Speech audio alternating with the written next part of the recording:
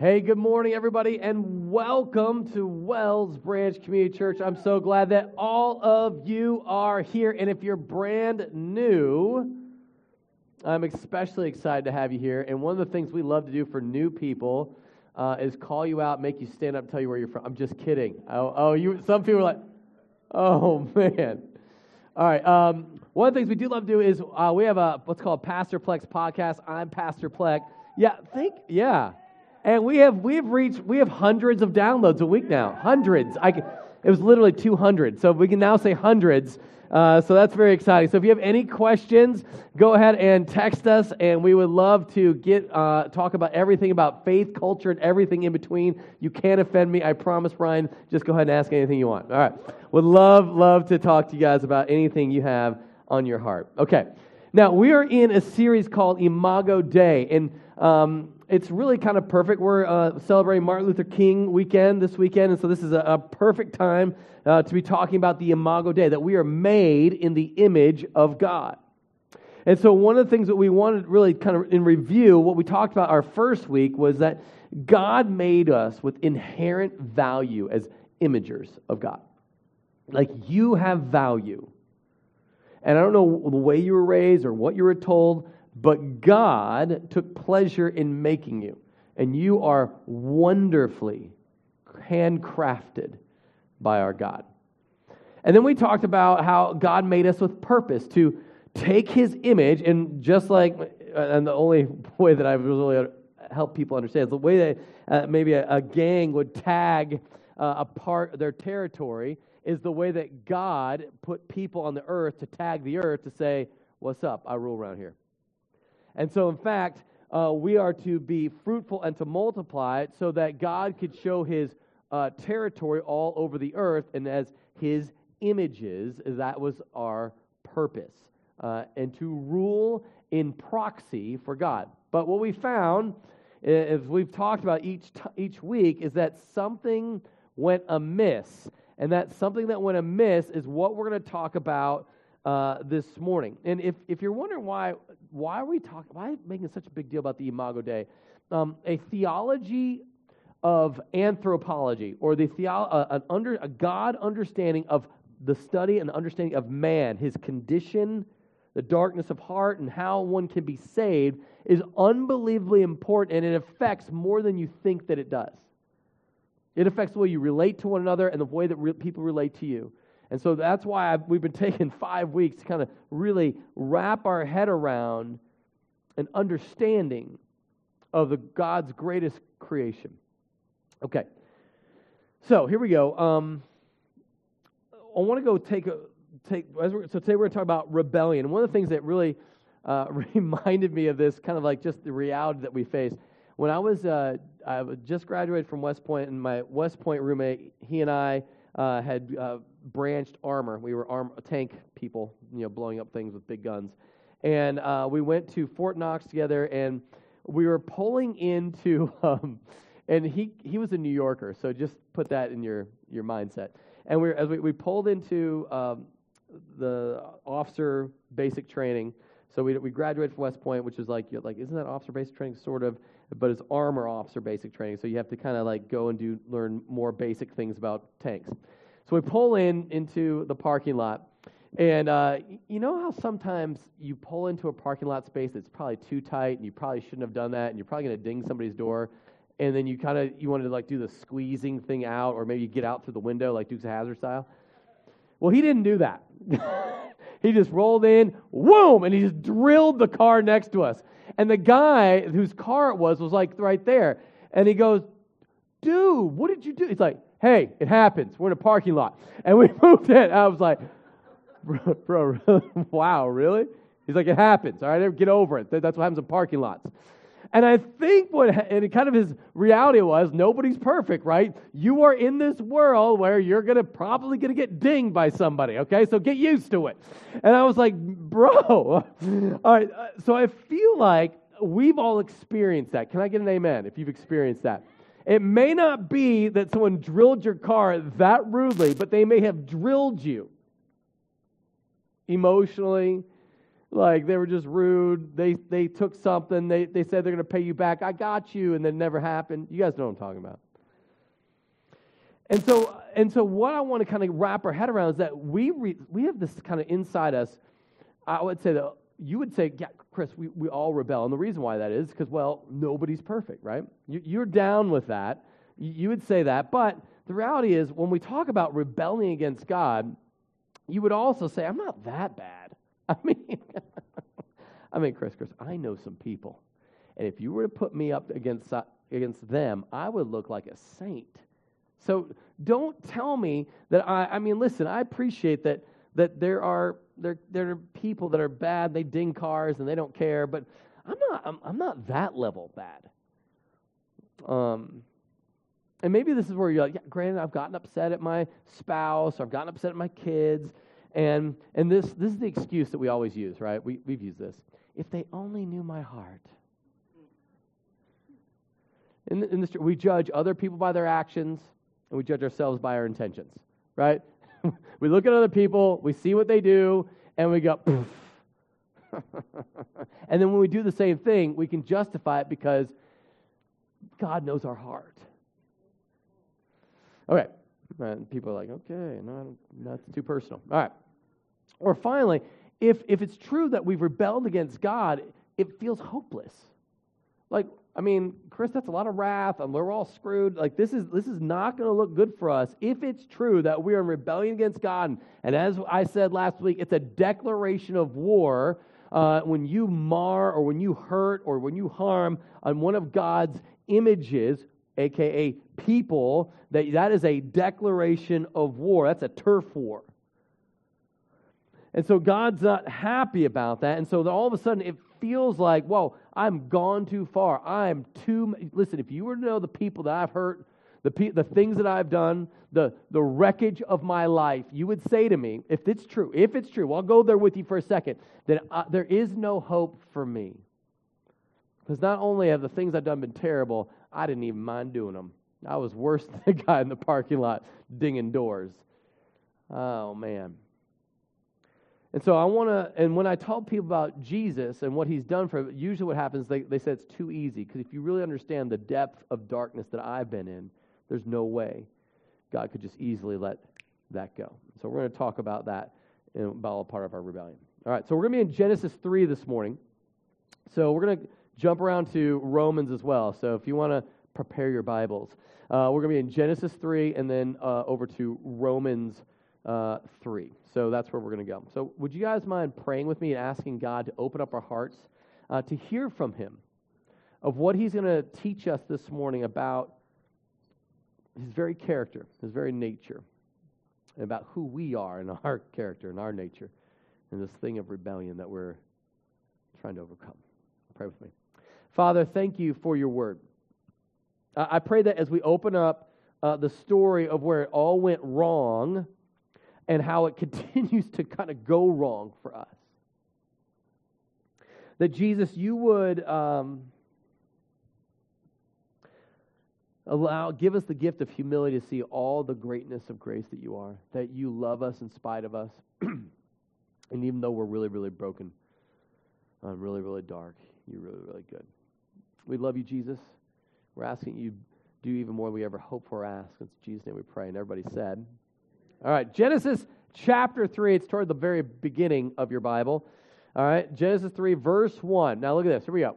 Now the serpent, a.k.a. Satan here, right? Now the serpent was more crafty than any other beast of the field that the Lord God had made. And he said to the woman, so if you're, just real quick, ends with chapter 2, they were naked and unashamed. It was good living in the garden for Adam and Eve. And then I don't know how long between chapter 2 and chapter 3 when serpent comes around. Could have been 5 minutes, could have been 500 years. I don't know, but it didn't feel like it took long. All right? And he said to the woman, did God actually say, you shall not eat of any tree in the garden? And this has been Satan's M.O. from the get-go. You with me? Satan always wants to challenge you of what did God actually say? Did God actually say, a man is supposed to be with a woman. Did he actually say that? Did God actually say that you should not murder babies in the womb? Did he actually say that? That's the part where we're going to get messed up here, because we're going to go, whoa. Don't. Chris, why do we have to take this political? No. The reality is, did God actually say? And what happens is, we struggle with this. And don't tell me when you were dating, you didn't try and find the line of what God actually said.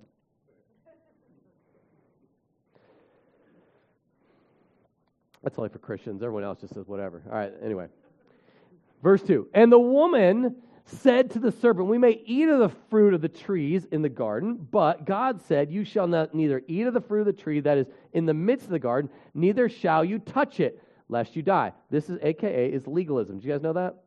When you add to God's word, because God didn't say that, and maybe got passed down to Eve that way, right? Maybe so. What God said to Adam, you shall not eat of the tree in the middle of the garden of the tree of the knowledge of good and evil. On the day you shall eat, you shall surely die. Neither shall you touch it. This was not in there. And so what happens is we start to add things, and then all of a sudden we cross lines, and all of a sudden we're like, wait a minute, nothing happened. I didn't actually die when I touched it. All right, keep hanging with me. But the serpent said to the woman, and here's the lie, you will not surely die. And here's the lie, and then the motive. For God knows that when you eat of it, your eyes will be open, and you will be like God, knowing good and evil. You can be like God. Isn't that always been the culture, Satan, whatever? You can have power. You can have more knowledge than everybody else. I mean, that's how you sell stuff. You're going to have more. You're going to be better. And you're going to be like God. And God's going to be upset because He's not going to be better than you anymore. Everybody wants to be equal to God. And that is not what images of God were meant to do. Images of God were supposed to represent God as His proxy on earth, not to rival Him in heaven. So go watch this. So when the woman saw that the tree was good for food, and that it was a delight to the eyes, and the tree was to be desired to make one wise, she took of its fruit and ate, and she also gave some to her husband, which was sort of funny, who was with her, and he ate. But watch this. So when she saw that the tree was good for food, okay, it's healthy, and it was a delight to the eyes, I want to see it, I want it, and the desire to make one wise, make me like God, she went all for it. And this is the part where Adam was the one who got the direct verbal command from God, and he's hanging out with her the whole time. I don't want to go into a whole thing about men going passive, but this is the sermon that is for another time. Men, don't be passive. Take leadership in your family. Assert yourself. When you see your wife going down the wrong path, say something. It's going to probably be a fight. Of course it is. But that's what men do. They lead well. All right? Do it. This was the part where we've sort of broke it down. Now, watch this. Then the eyes of both were open, and they knew that they were naked. All right, this is where they were exposed. Their sin had been exposed. All of a sudden, they had knowledge. They could see, like, whoa, naked. And they sewed fig leaves together and made themselves loincloths. So they became instant seamstresses. Well, the thing I wanted you to see with this, more than anything, and this really hit me last night, is this. It's perfect people rebelled against God. Now watch this. Now, I don't know if you have kids. If you don't have kids, this may not make total sense. But if you do have kids, this makes a lot of sense. Because at some point, I sit there and I go, why? I told you the thing about 100 times, and then you freak out, build a fort in a closet, and then start screaming like a banshee.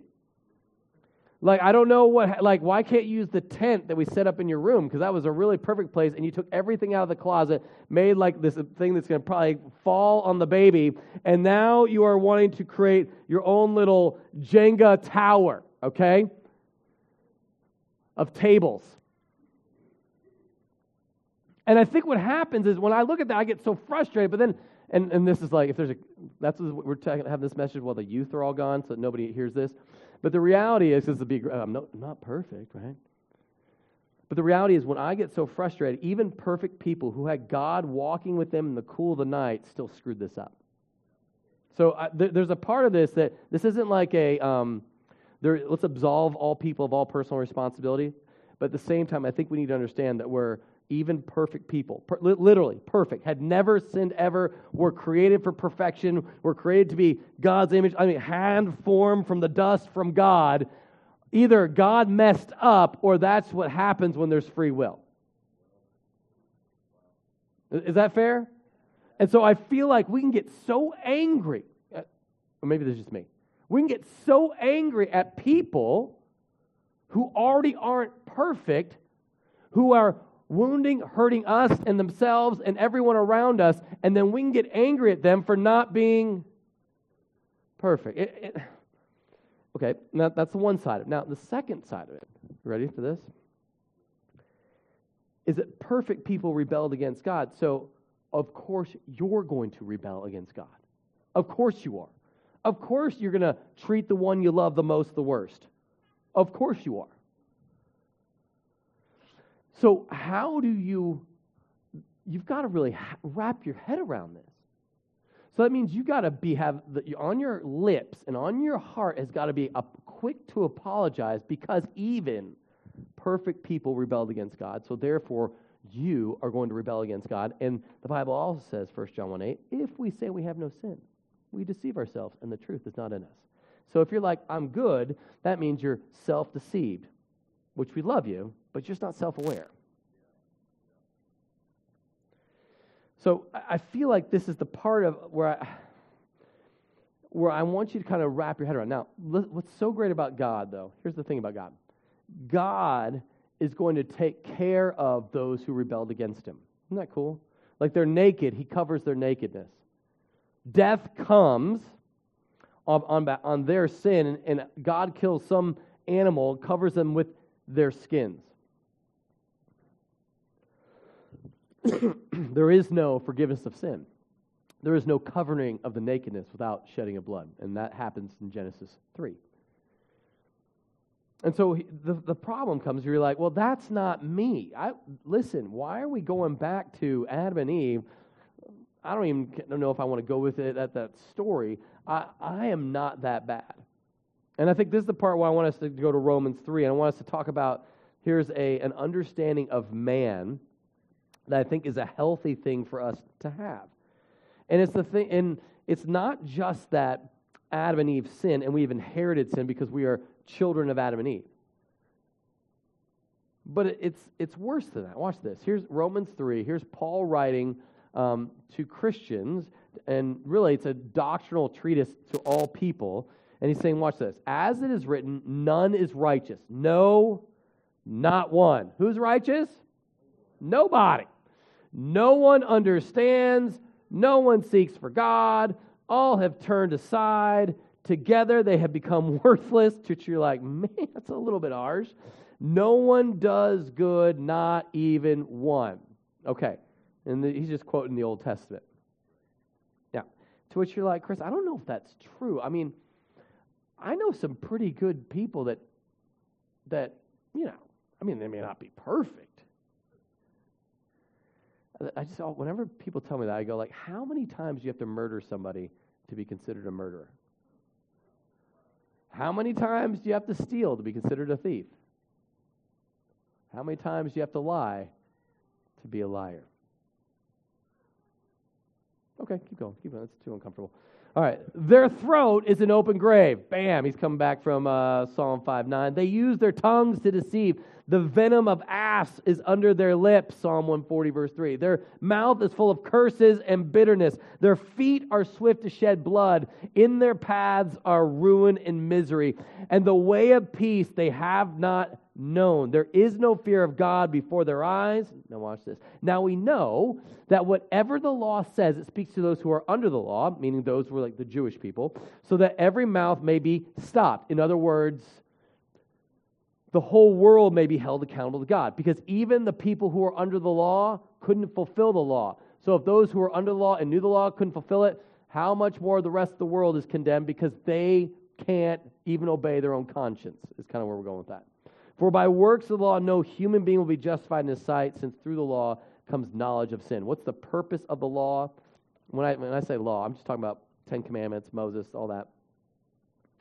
It's to show people that even when you have God doing crazy miracles, like parting the Red Sea, 2 million people walk through, Pharaoh's army destroyed, when you've got manna supplying everybody in the wilderness for 40 years, when the Jordan River gets stopped, even during that time, people are like, I don't really know. God, what else you got?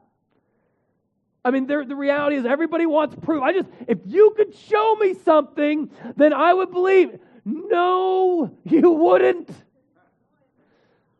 How do I know? Adam and Eve literally just talked to God like 10 minutes before. Here comes a serpent with something new and shiny, and you're like, all right, let's do that. Okay. So here's my point here, and this might be a no-brainer. Rebellious people rebel against God, to which you're like, okay, I'll go with you there. Now, when I read this, does this bring to mind anyone that you know, like a rebellious person? In fact, pull out your phones. I want you to text yourself. Don't text them. Text yourself. I want you to text yourself the person's name to yourself. Nobody's moving. Come on. There you go. Yeah. Now, because the whole point of this is, because in general, when I read those verses about the people that are, lying, and the people that are cheating, the people that are arrogant, the people that are like all the bad things, you usually think about other people, but the whole point of this text is it's really you. All right, so you've got the person in your phone, right? And so here's the part I want you to do, because there's something in the Bible, before you call out the sin of somebody else, remove the plank out of your own eye. Remember that part? All right, you can delete that from your Me Version Bible. All right, now watch this, right? So what I want you to do is, when it comes to this person, we've been saying this all 3 weeks, I guess, of this series, is that what happens, what you don't like about somebody else is usually a thing that you don't like about yourself. Okay? So with that person that you have, what is the thing that you get really irritated about them about? And that's the thing in you that you need to fix. Because that's the thing of the rebelliousness in your heart that makes you go, gosh, they're just so arrogant. All they do is talk about themselves when they should be talking about me. Isn't that what happens? Isn't that what happens? You get irritated when the person goes, yada, yada, yada, and then you're like, when are we going to start talking about anything I care about? Man, I had to deal with that guy. Just wouldn't shut his trap, couldn't handle it. He just talked about himself the whole time. And then all of a sudden he comes out, oh, that's in you. That's in you. When you judge other people, what they drive or where they live or their clothes, you're just like, oh, you have a materialist issue. It's just part of it. Whatever it is that you see in other people is the thing that God's wanting you to work on yourself. Because that's how you get to a place where you can love people and not put yourself above people. Love them, not above them, okay? Hey, someone write that down. Love them, not above them. Tweet it. All right. All right, but here's why. Now, this is the thing where you're like, well, Chris, I think in that part of the Bible, they're probably talking about not Christians, because Christians kind of have it together.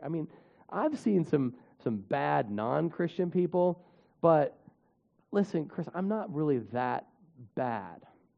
1 John 1:8, if we say we don't have sin, we deceive ourselves, truth is not in us, you're self-deceived. But I'll go there with you. But here's what I want you to read. Watch this, the Christians, right? This is Paul. He wrote almost half of the New Testament, okay? So this guy's kind of on the godly side of things. And this is what he said about his own heart, okay? He also wrote the Romans 3 part.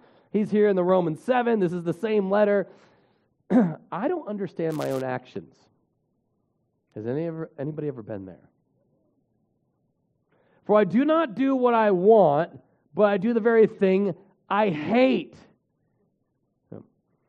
Now, if I do what I do not want, I agree with the law that it is good. So now it is no longer I who do it, but sin that dwells within me. For I know that nothing good dwells in me, that is in my flesh. For I have the desire to do what is right, but not the ability to carry it out. For I do not do the good I want, but the evil I keep. But the evil I do not want is what I keep on doing. Okay. Now, this is, again, another shocker. Saved people rebel against God. If we say we have no sin, we deceive ourselves, and the truth is not in us. We are self-deceived. This is the part where I feel like a lot of Christians, we sit here, and you do this really well on social media, by the way, where you take your awesomeness, and then you like to display your awesomeness, and then call out the rest of the world's stuff. Listen, there's a part of where like a lot of the world needs to be called out because they're in darkness. But the problem is, if you do it from a place where I am above it all, it does not come off loving. It comes off what?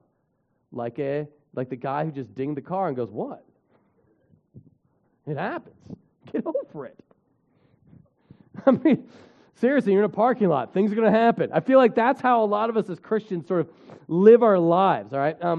And I was trying to kind of, because listen, I'm a pastor, and so this is the part where, like, even pastors have dark moments. You guys know that? I know. I not my pastor. No, especially your pastor, okay? It's like, like, listen, in fact, I asked my oldest son, Austin, we were at dinner, I was like, I'm trying to come up with something to, share with, the church, something I've done wrong. Can you think of anything? He just goes, I mean, it's just like, I was like, no, okay, all right, slow down, all right, that's enough. It has to be funny. And, all right, so this was one of the list. I mean, it was like an unending list. I was like, man, all right, you guys are really keeping score over here. So on Christmas, the oldest two boys got electric scooters and they were all excited, and the primary thing about electric scooters, you have to charge them for like 24 hours before you can use them, okay? That's like the thing. And I said, do not use the scooter until I get it together. That will be a problem, all right? And so, of course, Christmas was on a Saturday, and Sunday was church, and so we were getting ready, and then Adrian, for some reason, thought it would be a good idea to have them take out the scooters and before church happens. And then they come back, and it's broken, and I, lose it. I said, I told you! And I gave them the lecture of, I told you. You should have waited for me, because I will not screw that up. I know what I'm doing. And I went on and on and on and on and on. And Adrian's like, well, I actually told them. Well, why'd you tell them that? Well, let me have a lecture with you now about how you should just... And Austin goes, remember that? And I go, no, I don't really remember that really at all, no.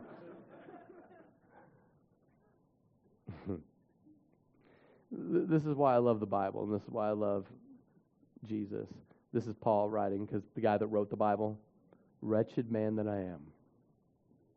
This is me. Who will deliver me from this body of death?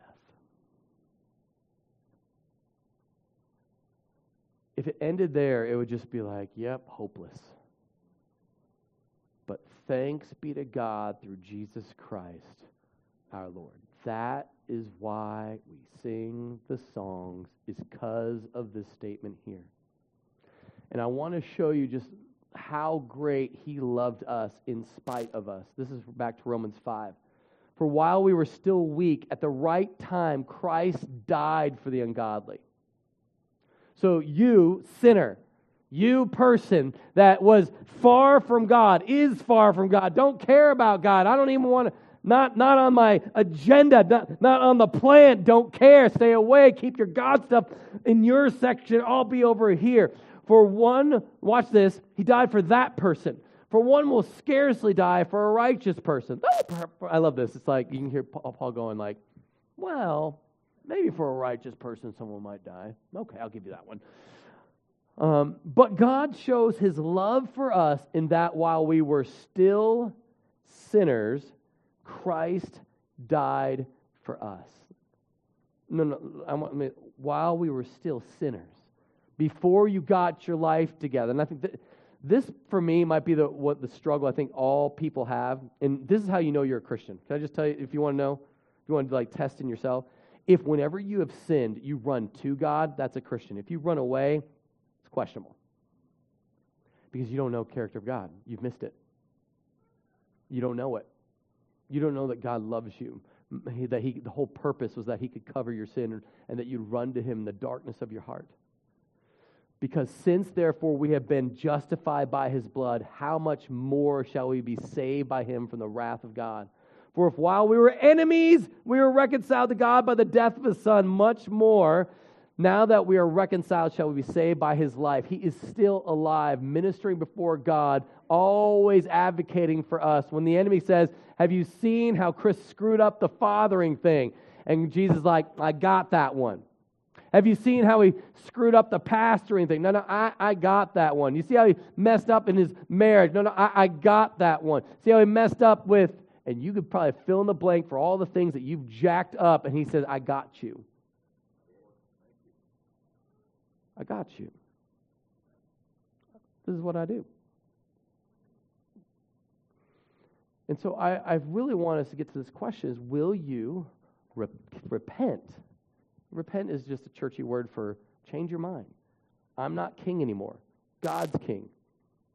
One of my favorite parables that's like really short, and Jesus goes, he's like kind of help everyone understand the cost of discipleship.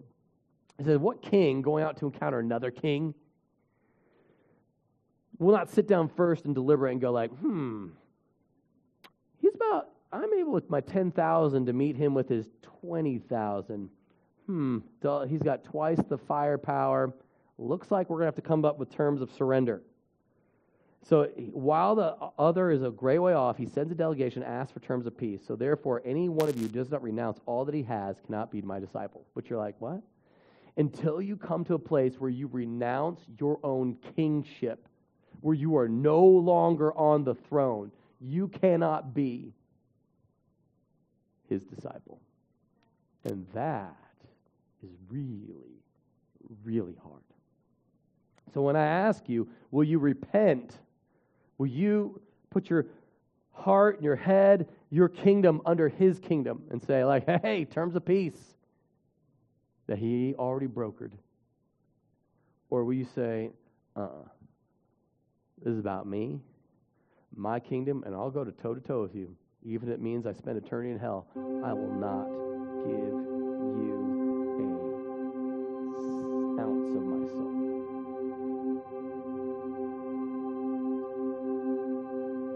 And that's the part where, man. And so here we are, and I really want us to kind of grapple with this, and we're going to take the Lord's Supper here in a second. And so if you're like looking around in front of you and underneath the little chair in front of you, grab one of those. If you're not a Christian here, my hope is that you would take this offer really seriously, that Jesus came, he died on the cross, and he rose from the dead for the rebellion of your heart, and that you would make terms of peace while he's still a long way off. And you simply do that by saying, Jesus, I'm a sinner. I've sinned against you, my thoughts, my words, my actions. I believe you died on the cross for my sin. I believe you rose to the dead. Holy Spirit, come to my heart. Make me the person you want me to be. But if you are a Christian, there has been probably a tendency for you to kind of go down more of this and less of this. I feel like what happens when we talk about repentance, you're like, I did that already. I was 8. I'm good. Check. And the Christian life, FYI, doesn't end at 8 years old. But I feel like a lot of us haven't graduated from elementary school faith. We are living with all sorts of degrees and doing really great jobs, but our faith is still stuck in an 8-year-old. And I wonder what happened. Because maybe there was once you got the freedom of that grace, you're like, well, that's it. No. The depth of that grace is incredible, and it constantly is renewed, waves of mercy every day, but we don't access it because we never thought to access it. And so, Christian, what are you doing? You have all this goodness, all this joy, and we choose grumpiness over the gospel. We choose to kind of cross our arms and just be angry at stuff because why not? It makes me feel better about me for a little bit. And I can just blame the world for all the issues I'm facing as opposed to going, look at who this God is. Wow. You just became your own king again as opposed to surrender to the one who is. So this morning, I really want us to wrestle with that. And we're going to do something before we take communion. I want to take 30 seconds. We're going to do a quick 30 seconds. And if you're not a Christian, this might be a time where you just close your eyes like, Jesus, save me. There's no magic words that make you a Christian. It's just this word where you repent and say, you're king, I'm not. I believe you died. I believe you rose. If you are a Christian, it's a time to just all the muck that's sort of built up on you for the past week, lay it back at the foot of the cross and let Jesus do his job and stop trying to be your own king. I'll give you 30 seconds. When Jesus was on the cross, he looked over at the thief and said, today you'll be with me in paradise. I'm hoping that that's what's going to happen this morning. But the night before he went on that cross, Jesus took bread and he broke it. And he gave it to his disciples, saying, this is my body given for you. Do this in remembrance of me. Take it.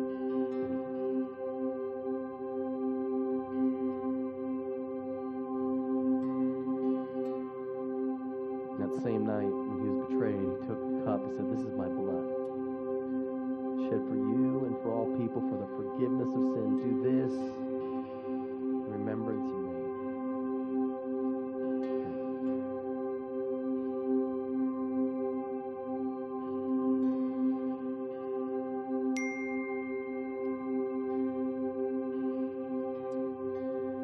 We're going to pray. We're going to ask God to just move. Father, I'm so grateful for your mercy. I'm so grateful for your power. I'm so grateful that you're doing more than we could ever hope for or ask. And Jesus, I'm asking that this morning would be no different, where you'd show up in a way where people would respond to the hope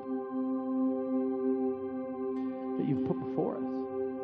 That even though we're rebellers, we've been rebelling since the get-go, and the reason why stuff happens, murder happens, hatred happens, is just because it's in there. And God, I pray that you would just get it out with all your love and your grace and your joy and your peace.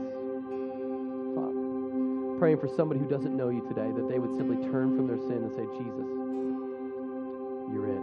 I believe you died on the cross. I believe you rose from the dead. Holy Spirit, come to my life and make me the person you want me to be. I need you. And Lord, I'm praying for everybody else here to just really fully wrap their head around the hope that they have in you, Jesus, that your goodness and that your love and your grace would fill us with your peace. It's in Jesus' name we pray. Amen. Imagine just for a second what would happen if we had a heart of repentance as opposed to continue to rebel. Because even perfect people rebel. Rebellious people rebel. Saved people rebel. We're all rebelling. But what would happen if we just were a people who said, I'm going to repent and I'm going to come back and I'm going to make right the things that I've been broken with, and all of a sudden your family, our work dynamic, the people that we interact with wouldn't just sort of feel like we're the guy that dinged the door and just walked off, said, get used to it. What if we were the people that had a king? And we trusted in him, that even when we started to make things right, we owned our own stuff, that he would have our back and we wouldn't just be a world's doormat, but we would be his servant for life, fully in his family. It would change you. It would change this church. It would change that city if we acted like that. Did you receive the benediction? Go. Go and be a people who are loved by God. Go and be a people who are full faith in his goodness and his mercy to go and love others the way that God has loved us. Go and push back the darkness and have an awesome week of worship. You are sent.